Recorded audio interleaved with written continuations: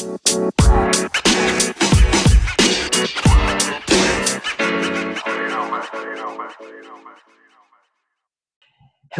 welcome to the Pre-Snap Motion Podcast, a fantasy football podcast from Sharp Football Analysis. I am Dan Pizzuta. I am a writer and editor at Sharp Football Analysis, and I am joined here by Rich Hribar, our fantasy writer at Sharp Football Analysis. Rich, how you doing today?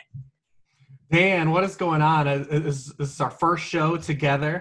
You and I have never done a podcast together, so it's going to be fun to develop a relationship. And, I'm surprised you still wanted to do this with me after you've been, editing my work for a year. I'm surprised you're not tired of hearing my takes and you want to double down on these. I will say the worksheet was not something I was prepared for the first week. I'm not sure if it was something I was still prepared for by week 17, but it is. It's an amazing piece of work. I'm happy that I get to work with you with all your written work and now through a podcast. So that's going to be just really fun to do. And what we're going to do is we're going to be diving into a lot of Rich's expertise here. This is a fantasy football podcast. I am not much of a fantasy football expert. That will be made abundantly clear probably whenever I talk on this podcast.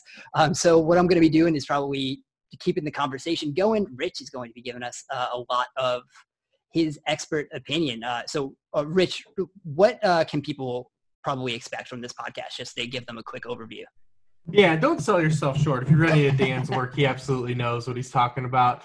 Just because he hasn't fully delved into the fantasy world doesn't mean that he doesn't have great, genuinely good football takes. But generally, just the goal here is just to cover, any and all things fantasy related, from a top-down, large view scale of fantasy football questions, strategies, ways to tackle how and why to play the game, and then all the way down to individual player analysis and specific realms of where the NFL is currently. And that's kind of where we're starting, with this podcast starting this week. There's a big NFL event on Thursday night. And, it's not in Las Vegas. It's going to be a bunch of old NFL cronies gather around these laptops that they probably never used at home because they spend all their times in the facilities. So hopefully we get some gems. I don't want to double down on Dave Gettleman because that's technically your guy. No, let's not start the podcast off like that. But hopefully we get some snafus, some technological, snafus from some of these coaches. So it'll make it light and fun, and everyone can relate to that. Being as someone that operates at the mercy of technology fully, you have to deal with some things sometimes that don't go your way. So it'd be fun to see something like that happen during the draft.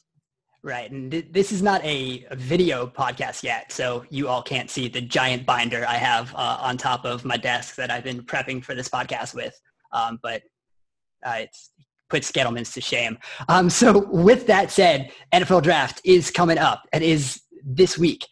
So we are going to dive into some of our thoughts on what is going to be coming and how we can prepare.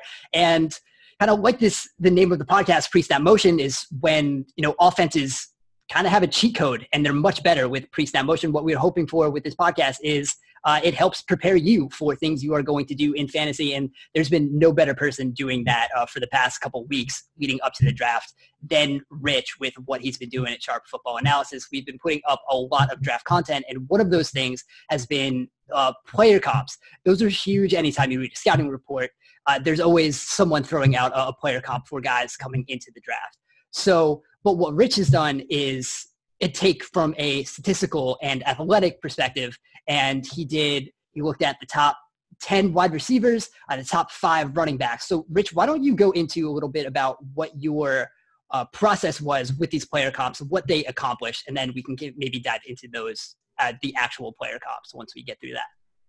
Yeah, I mean, like you said, you always see these player comps. How often do you see when these prospects come up and they're discussed? The comparison immediately goes all the way to the highest mountaintop, to some extreme. Something like, this guy's got the body control of DeAndre Hopkins, the way he works the boundaries. I don't know if you guys remember last year when David Montgomery was coming out, ESPN had a graphic. And you can Google this if you want to look for it.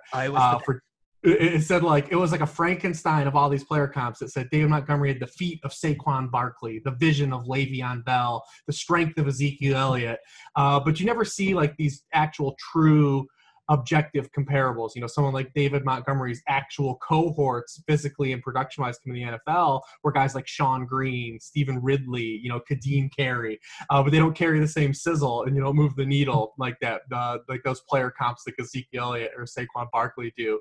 So the goal here isn't to exactly say like, this is what a player will become, but it's to provide kind of a sobering look at analysis in a time where thoughts run wild and always to the ceiling on a player, and provide further clarity from an objective, archetype of what the player is, where similar prospects were valued by the league objectively based on, their declare status, age, final season, career production, all that stuff adjusted for age and physical profile. So we're just here to provide a little bit of sobering analysis because that's what fantasy football is. It's a game of sobering analysis. Yes, it is. And especially when you bring up like a Kadeem Carey, someone new, dynasty drafts of past, that is a name that very sobering take that comes up. So yeah, no one is immune to being a little overhyped. So let's get into this draft class and some of the comps that you had. And let's start with the wide receiver group. This is a wide receiver group that is genuinely viewed as quite deep. It's been compared to 2014. Maybe we'll get into that in a little bit. But who were some of your top comps that you found, and maybe some of the comps that you liked the most in this wide receiver group? Yeah, so the top of the wide receiver class, like you said, it is very good, and it's something that we're looking at from a fantasy stance, especially with a lot of these guys tracked for high draft capital. So, you look at CeeDee Lamb, and he's a guy that, is a bit of a tweener, but, kind of, a little more rugged. So he's got comps that are guys like Keenan Allen and Robert Woods, as top comps, guys that were really productive in college, came out, and a guy like Robert Woods took a little bit to get going, but, he had just one of the strongest objective profiles coming into the league. Guys like Jerry Jeudy, comp to Stephon Diggs was his top comp. And because those guys are so similar in, size and what they had production-wise, Robert Woods even pops up as a lower end comp for, a guy like Jerry Jeudy. One of my favorite comps, though, from this class is Laviska Shenault. And it's one of these comps that when you think even from a play stance, it kind of comps, pretty fun. And people probably listening to this won't think that, but his top comp was Greg Little, coming out of North Carolina. And when you think about Shenault, he's a wide receiver who's actually, he's better with the football in his hands. He's kind of built like a running back. He had 7 rushing touchdowns on the ground versus just 10 career receiving touchdowns. He's one of the few bigger bodies in this class. But Greg Little was running back at North Carolina that converted to wide receiver. He was a guy that had 800 rushing yards and 6 rushing touchdowns before converting to a wide receiver. He was a guy that did struggle to grasp the nuance at the NFL level, but he was taken in the second round at pick 59. That's kind of the area where we're expecting Shenault to kind of go. A guy like Little, he did have over 90 targets, the first 3 years of his career with Cleveland, but highly athletic, bigger body, converted running back. He's one of those guys that popped in and you see that name and you're just like, oh yeah, I remember Greg Little. Yeah, that was, as good as this work is, some of my favorite parts of reading all these player comps was just looking at some of the names that pop up and just being like, oh, yeah, that guy. Greg Little was definitely one of them.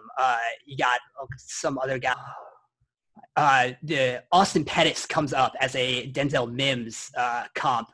Actually, I believe the top one. And it's a lot of guys like that, and that's kind of what – it's one of the fun things of looking at these player comps. I think if we jump into my favorite one real quick, I think it's a one a lot of people have made just by play style, and it works out that his statistical profile is so similar. And that's T. Higgins and Mike Williams, formerly of Clemson, now of the Chargers. Big body guys who can – a lot of their work is kind of done in the contested area, but they're both better at getting separation than I think they're really giving credit for. And they can work in getting downfield and using their body for body control and putting themselves into position to catch some passes, sometimes that are a little inaccurate. T. Higgins didn't have to deal with much of that with Trevor Lawrence, but that's an issue he can fix with his body control. And T. Higgins is a guy I like a lot. I know some people are kind of down on him, but him and the Mike Williams comp, who has been an effective NFL wide receiver when he's been on the field, I think that was my favorite comp of what you put together. Yeah, I like that one a lot. You hate when it's always when his comp comes with a guy that was like a predecessor, because, you don't want to get lumped in. Remember how like people were like, I'm not going to draft Wisconsin running back, but they like Monty Ball was nothing like, or like Melvin Gordon was nothing like Monty Ball. And you always get those comps just because they went to a certain school. Ohio State receivers get that all the time too. And it's just like, well, they're not always the same. They play different positions. Like Terry McLaurin is nothing like Michael Thomas. So you always kind of hate when the comp does it, but he really does play like Mike Williams, and where they win and where they win as wide receivers are very similar, and that's the functionality they're going to provide for an NFL offense. Yeah, and he's someone that when I look at kind of how much a receiver adds to their offense, stat I put together, target yards added, it's basically how much on yards per target is above the NFL or the college offense when that quarterback is throwing to anyone else. I mean, it's not a revolutionary statistic, but T. Higgins, number one in this class, in that metric, 5.23 target yards added. So the Clemson offense was 5.23 yards better per target when he was the target than when anyone else was the target. That includes Justin Ross. That includes some other good players in that Clemson offense. But as you talked about Wisconsin running backs, let's maybe go there. Go to the running backs, because you also did the comps for the top 5. And I think one of the more interesting comps here was Jonathan Taylor, who, like we said, Wisconsin running backs, he's not going to be compared to Ron Dayne. His top comp was Saquon Barkley. Yeah, I mean, definitely, you look at Jonathan Taylor, first from a production stance, he's nearly unmatched. When you look at guys like in my running back model that I've been keeping, since 2008, 3 consecutive seasons with over 2,000 yards from scrimmage, all before turning 21 years old. Then he checked out physically like he was basically, made in Olympus. I mean, he was 5'10", 226 pounds, 97th percentile athlete. So when you're hyper productive and a great athlete, you've got a pocket pair of aces that kind of puts him in strong company of guys like Ezekiel Elliott, a Saquon Barkley, a Trent Richardson. He has that objective look of a player that the league typically has valued as a first-round pick. Now, will that happen? I don't know, but he has that production physical profile of a guy that if you were making a running back, this is what he'd look like.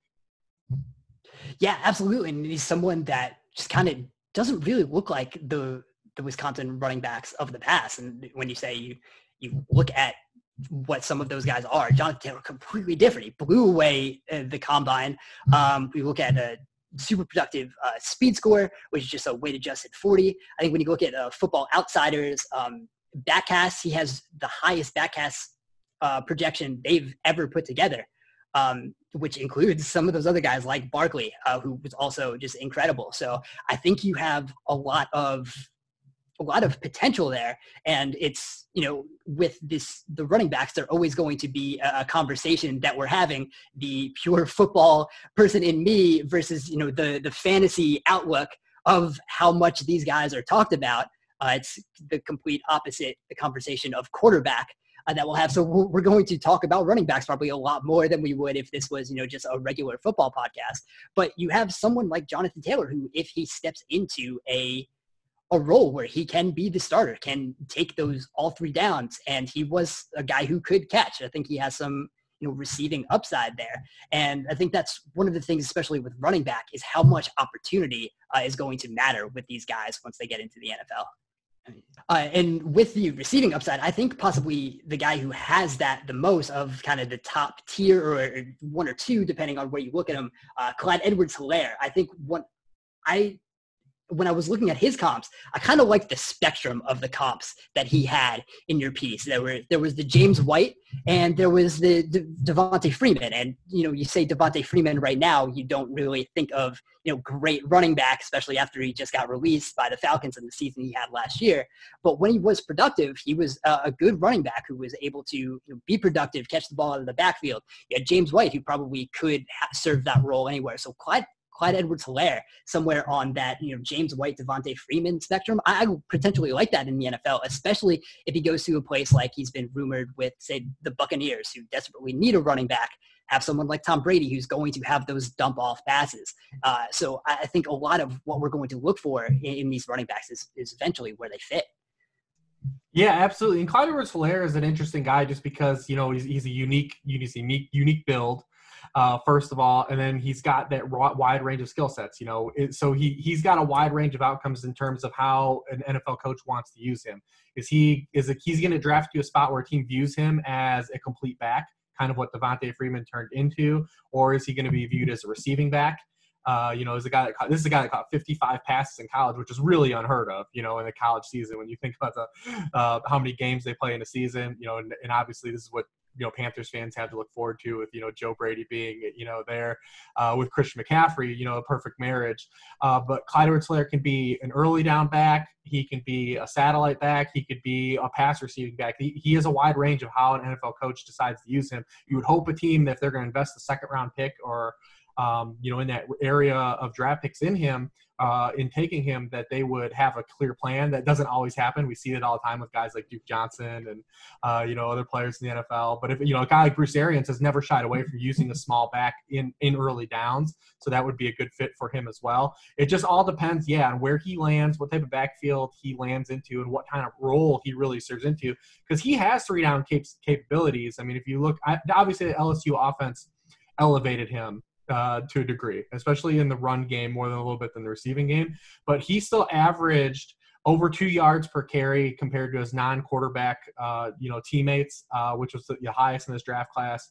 So he's got some rushing acumen as well that just doesn't correlate strictly to being on the LSU offense, which is the greatest college football offense that we've, you know, come across so far. So he's going to be an interesting guy to see where he lands and how he's used next level, because that will be a driving force as fantasy, you know, production. If he's just catching passes and not scoring touchdowns, that puts him more on the James White spectrum. But if he is used now as more of an early down player and can get some scoring opportunities, that puts him more on the Devontae Freeman spectrum. So he does have a wide range of outcomes. He's just typically just a unique player compared to these other top backs in this class. Yeah, and he's a guy that you really hope does go to a creative offensive mind who will be able to use it. I'm looking at the Sports Info Solutions rookie handbook. They had him split out wide on 21% of his snaps, which is kind of unheard of for an actual running back. That's, you know, you look at someone who's considered a running back like Antonio Gibson, who was out wide like 76%, but he was some consider a wide receiver, some can consider a running back. But for someone who's going to go fairly highly, we don't know if it's going to be the second round. There's been some rumors back end of the first round, even though that might be a little high for a running back, probably something we're not going to endorse on this podcast, even a fantasy football one. So he's someone that's super interesting, and he's someone who I really look forward to what he can potentially be in the NFL. When you're looking at the rest of these running back comps, is there one other one that stands out to you?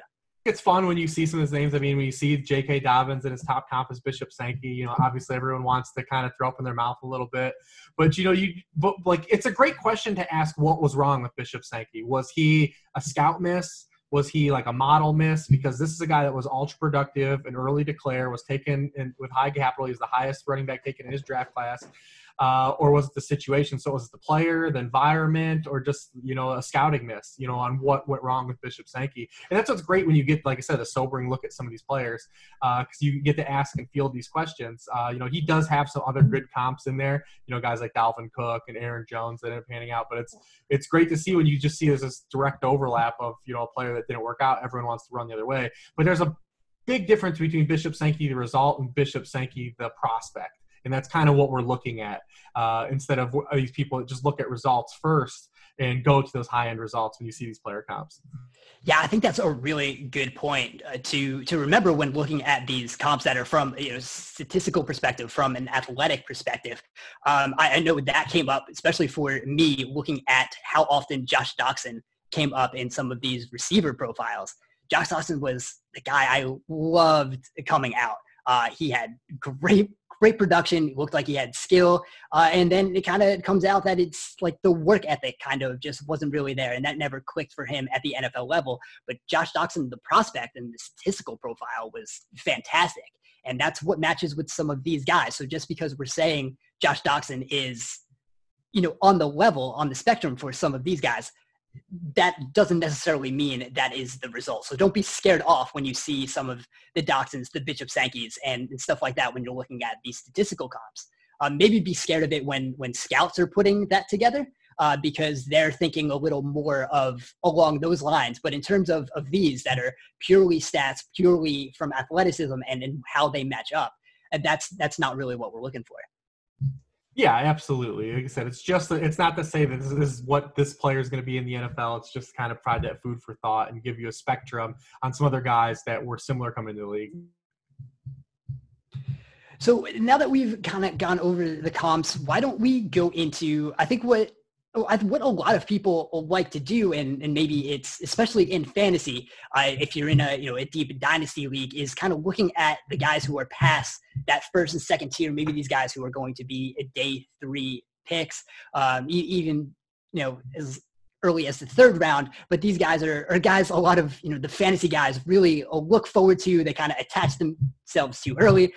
When we talk about the Bishop Sankey's and the Josh Doxsons of the world, sometimes they are those guys. So why don't we go into some of these deeper guys that you like? Maybe they came out well in a statistical model, or maybe they're guys that you just like. So why don't we start at wide receiver? Are there a couple guys that you like who might be a little deeper, especially in this wide receiver class that's already considered quite deep? Yeah, absolutely. I mean, so the first thing I look at when you're talking about going down the bottom of the barrel on these prospects, the first thing I look to is for guys that might be overvalued too, even where my model has them or someone else's model, is really, looking at collegiate special teams production.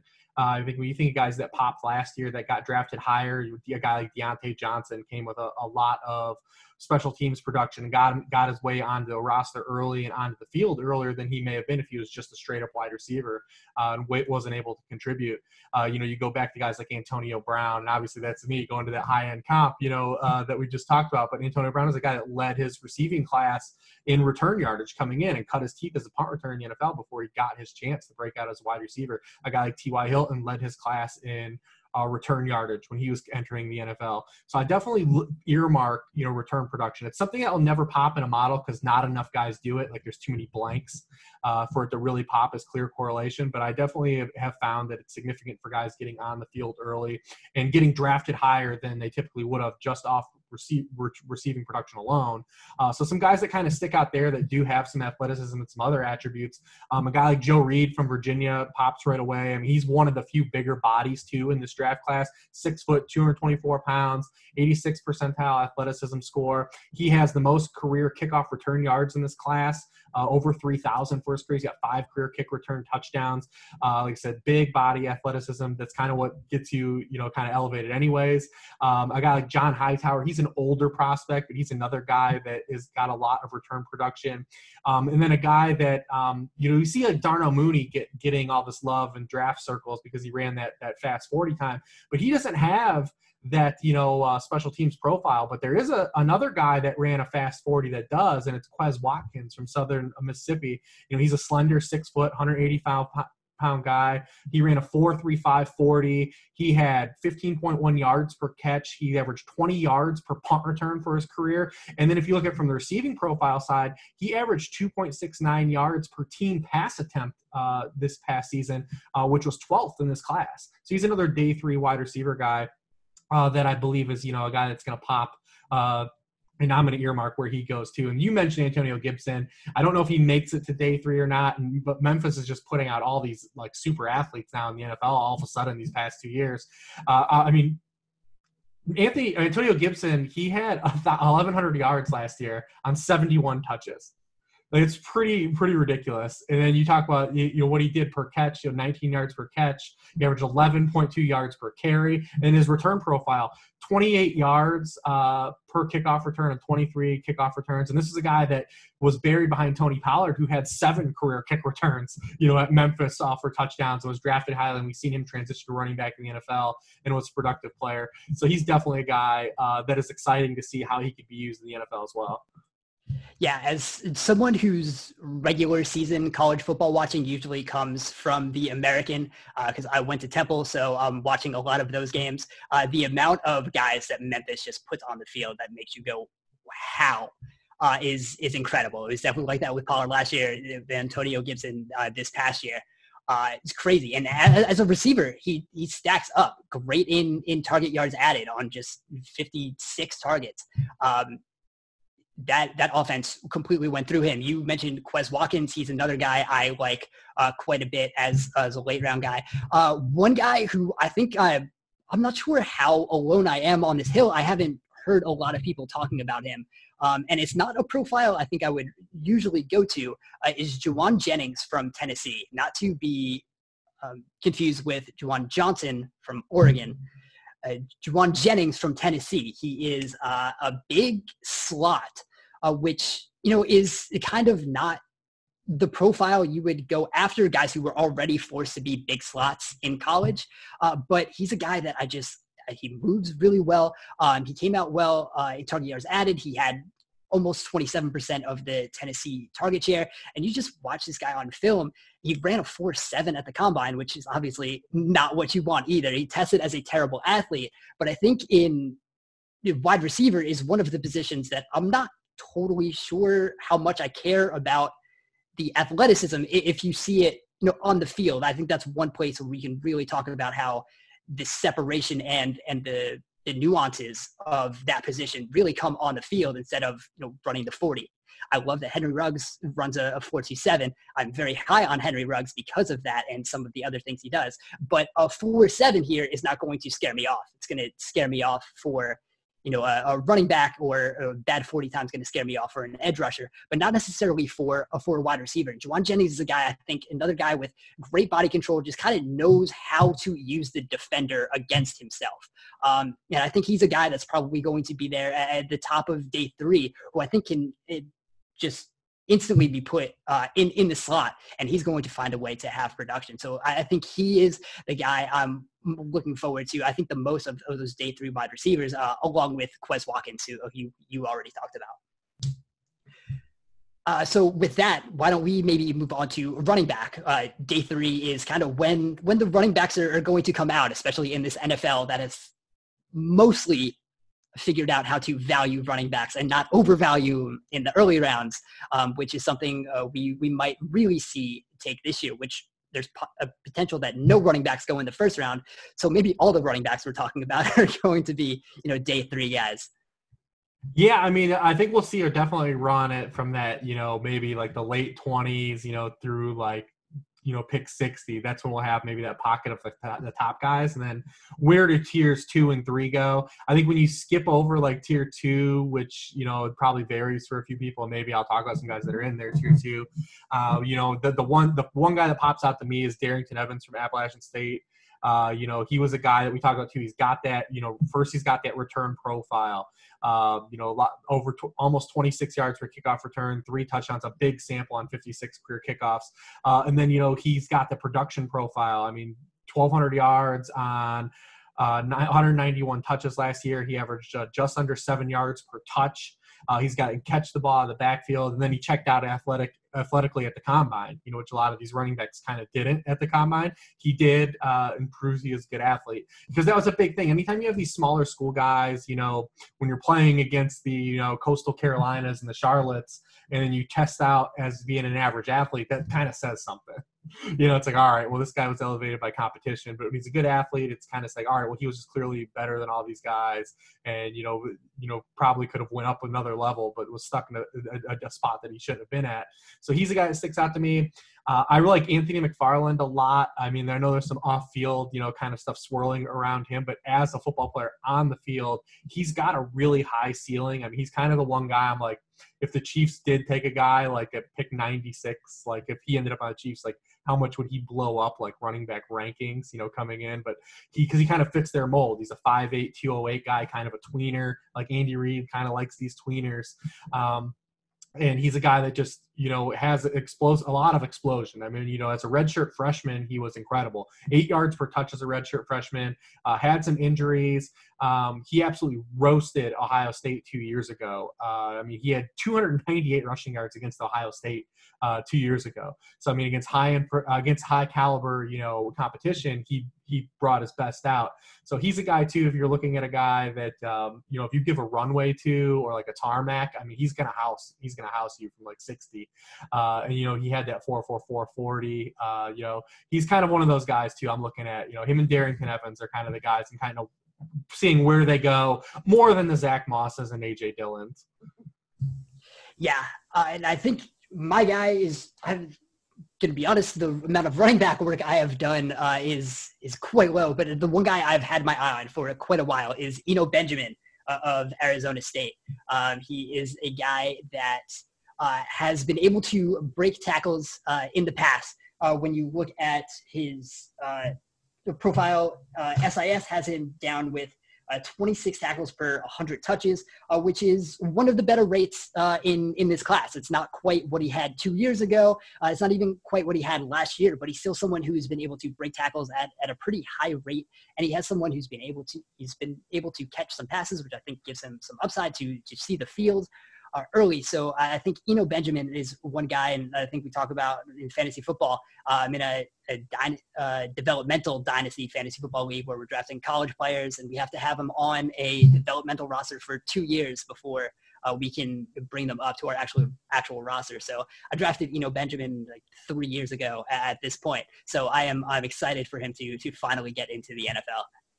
Yeah, he's another guy along that Edwards-Helaire, like, how does the coaching staff view him? Because he's another one of those guys like Tweener builds. Does he just become a satellite back? Because he was a true workhorse at Arizona State. If you look at his past 2 seasons, 335 touches, 295 touches.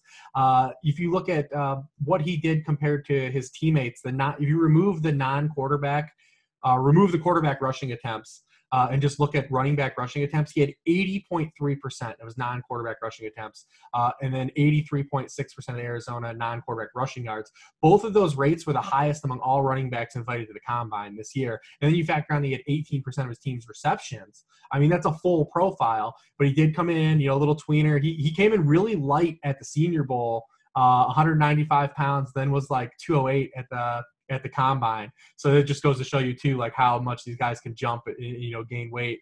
So hopefully a coaching staff views him a little more like his collegiate profile and not more as just being like a satellite back. Like, I hate to keep bringing up guys like Duke Johnson, but because he's a guy that we always want, we clamor for more rushing attempts for and never gets them. But Benjamin fits that same archetype. Yeah, absolutely. And that's so much of what we are going to find out in this draft. It's not just where these guys are going.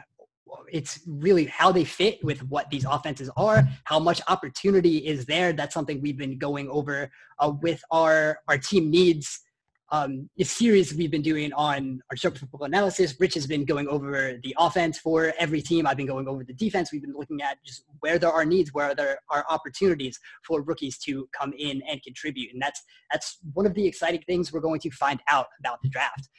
One of the other things that is exciting about this draft is going to be betting on it. For those gamblers who are used to gambling a lot on sports, there have not been a lot of sports to gamble on, but the draft is coming up. You can do that now. So we are just going to do a quick hit on a couple props to kind of give a kind of pseudo preview of what we think the draft is going to look like. It's basically just going to be over-unders in for the positions taken in the first round. So the first one we're looking at from the FanDuel Sportsbook is total quarterbacks drafted in round 1. The over-under is 4.5. Rich, what do you like there? I'm actually going to go under. I'm going to say there will be 4. I'm going to say that one of our favorite prospects, Jalen Hurts, doesn't end up going in the first round on the Lamar Jackson plan. Maybe he will. I hope he does. But I'll say that Hurts and Eason will they'll be the odd man out, and then someone's going to elevate Jordan Love after the big 3. Yeah, I'm there too. I'm going to take the under. It probably should only be 3. I'm not a big Justin Herbert fan, so I'm not even sure if it should be 3. After Burrow and Tua, Herbert's obviously probably going to go in the top 5. I think Jordan Love probably gets into, I think he probably slides into the teens or the 20s, the more information we've gotten as the draft has come closer. I say it probably ends at 4, even though it probably should be less than that. So let's move into running backs, which we just talked about. The over-under is set at 0.5. Rich, what do you like there? I'm actually going to go over here. So at least one At least one will be taken. I'll say 2. I mean, how did the Seahawks resist Jonathan Taylor with 2 first-round picks? He's like so much what they want to do. But since 2000, we've had just 2 draft classes that didn't have a running back taken in round 1.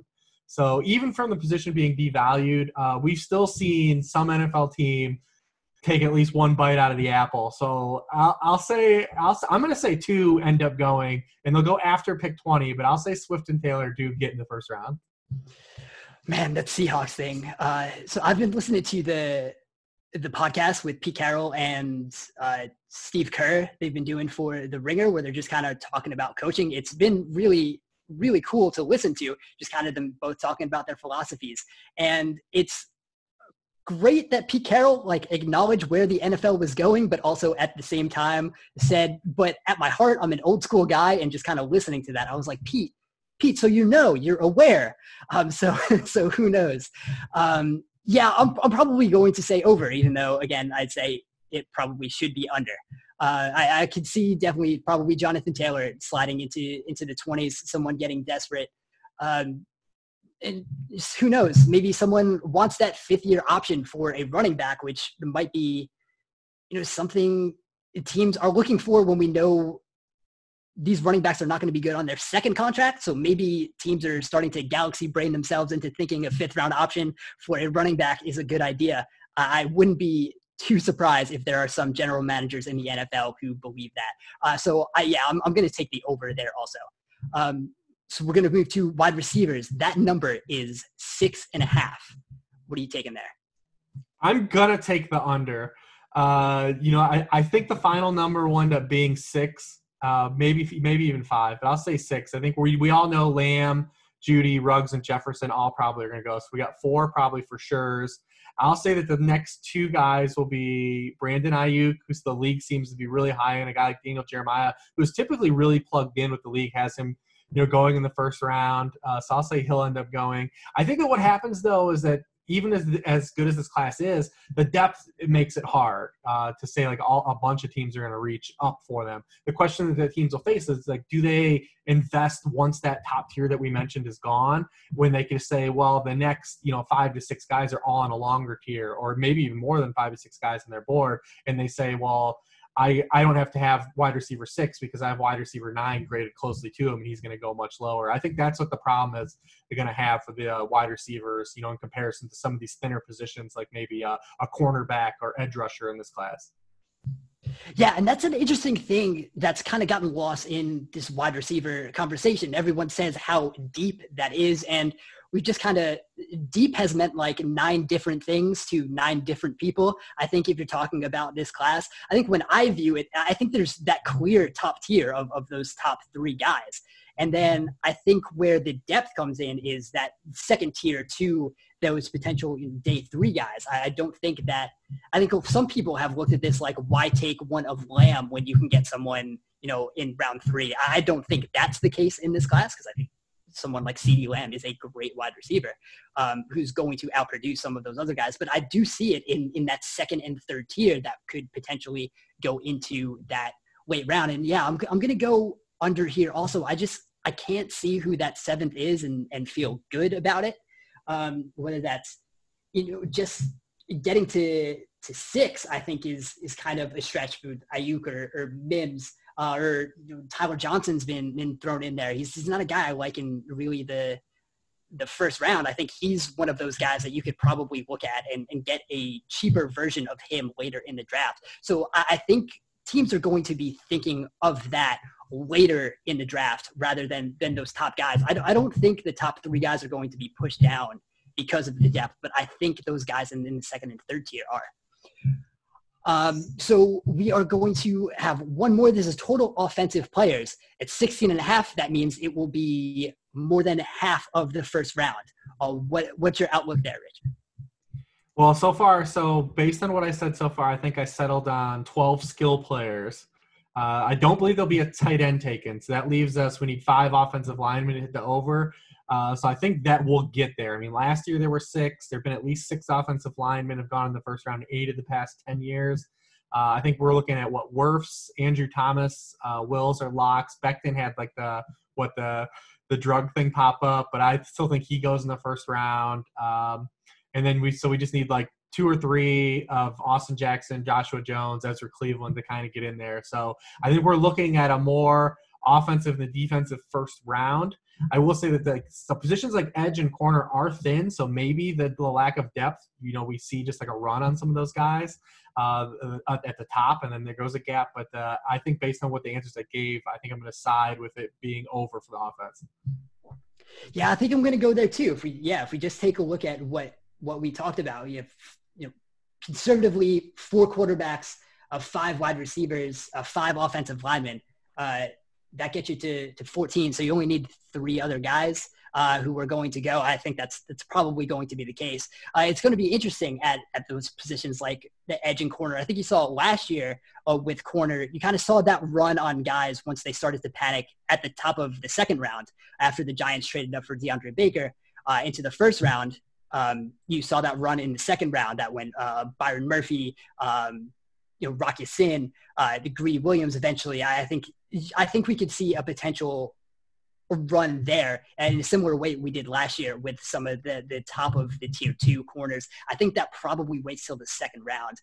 And I think that might be the only position that would make the offensive players, they get pushed down. And I just don't see guys reaching for that corner. Everyone can use a corner, but I think that run's going to start a little later and not really mess up the first round. I think with that, I think that's where we're going to end this first episode. Thank you guys for joining us. You can find all our work at sharpfootballanalysis.com. That is free all off season. I know some of you know that we had a lot of Rich's work was behind a paywall during the regular season. All of our entire site, all the draft content, all of Rich's fantasy stuff. We've had some betting go up recently. All of our content is free all off season. So find that at sharpfootballanalysis.com. You can find our new Twitter handle at sharpfbanalysis on Twitter.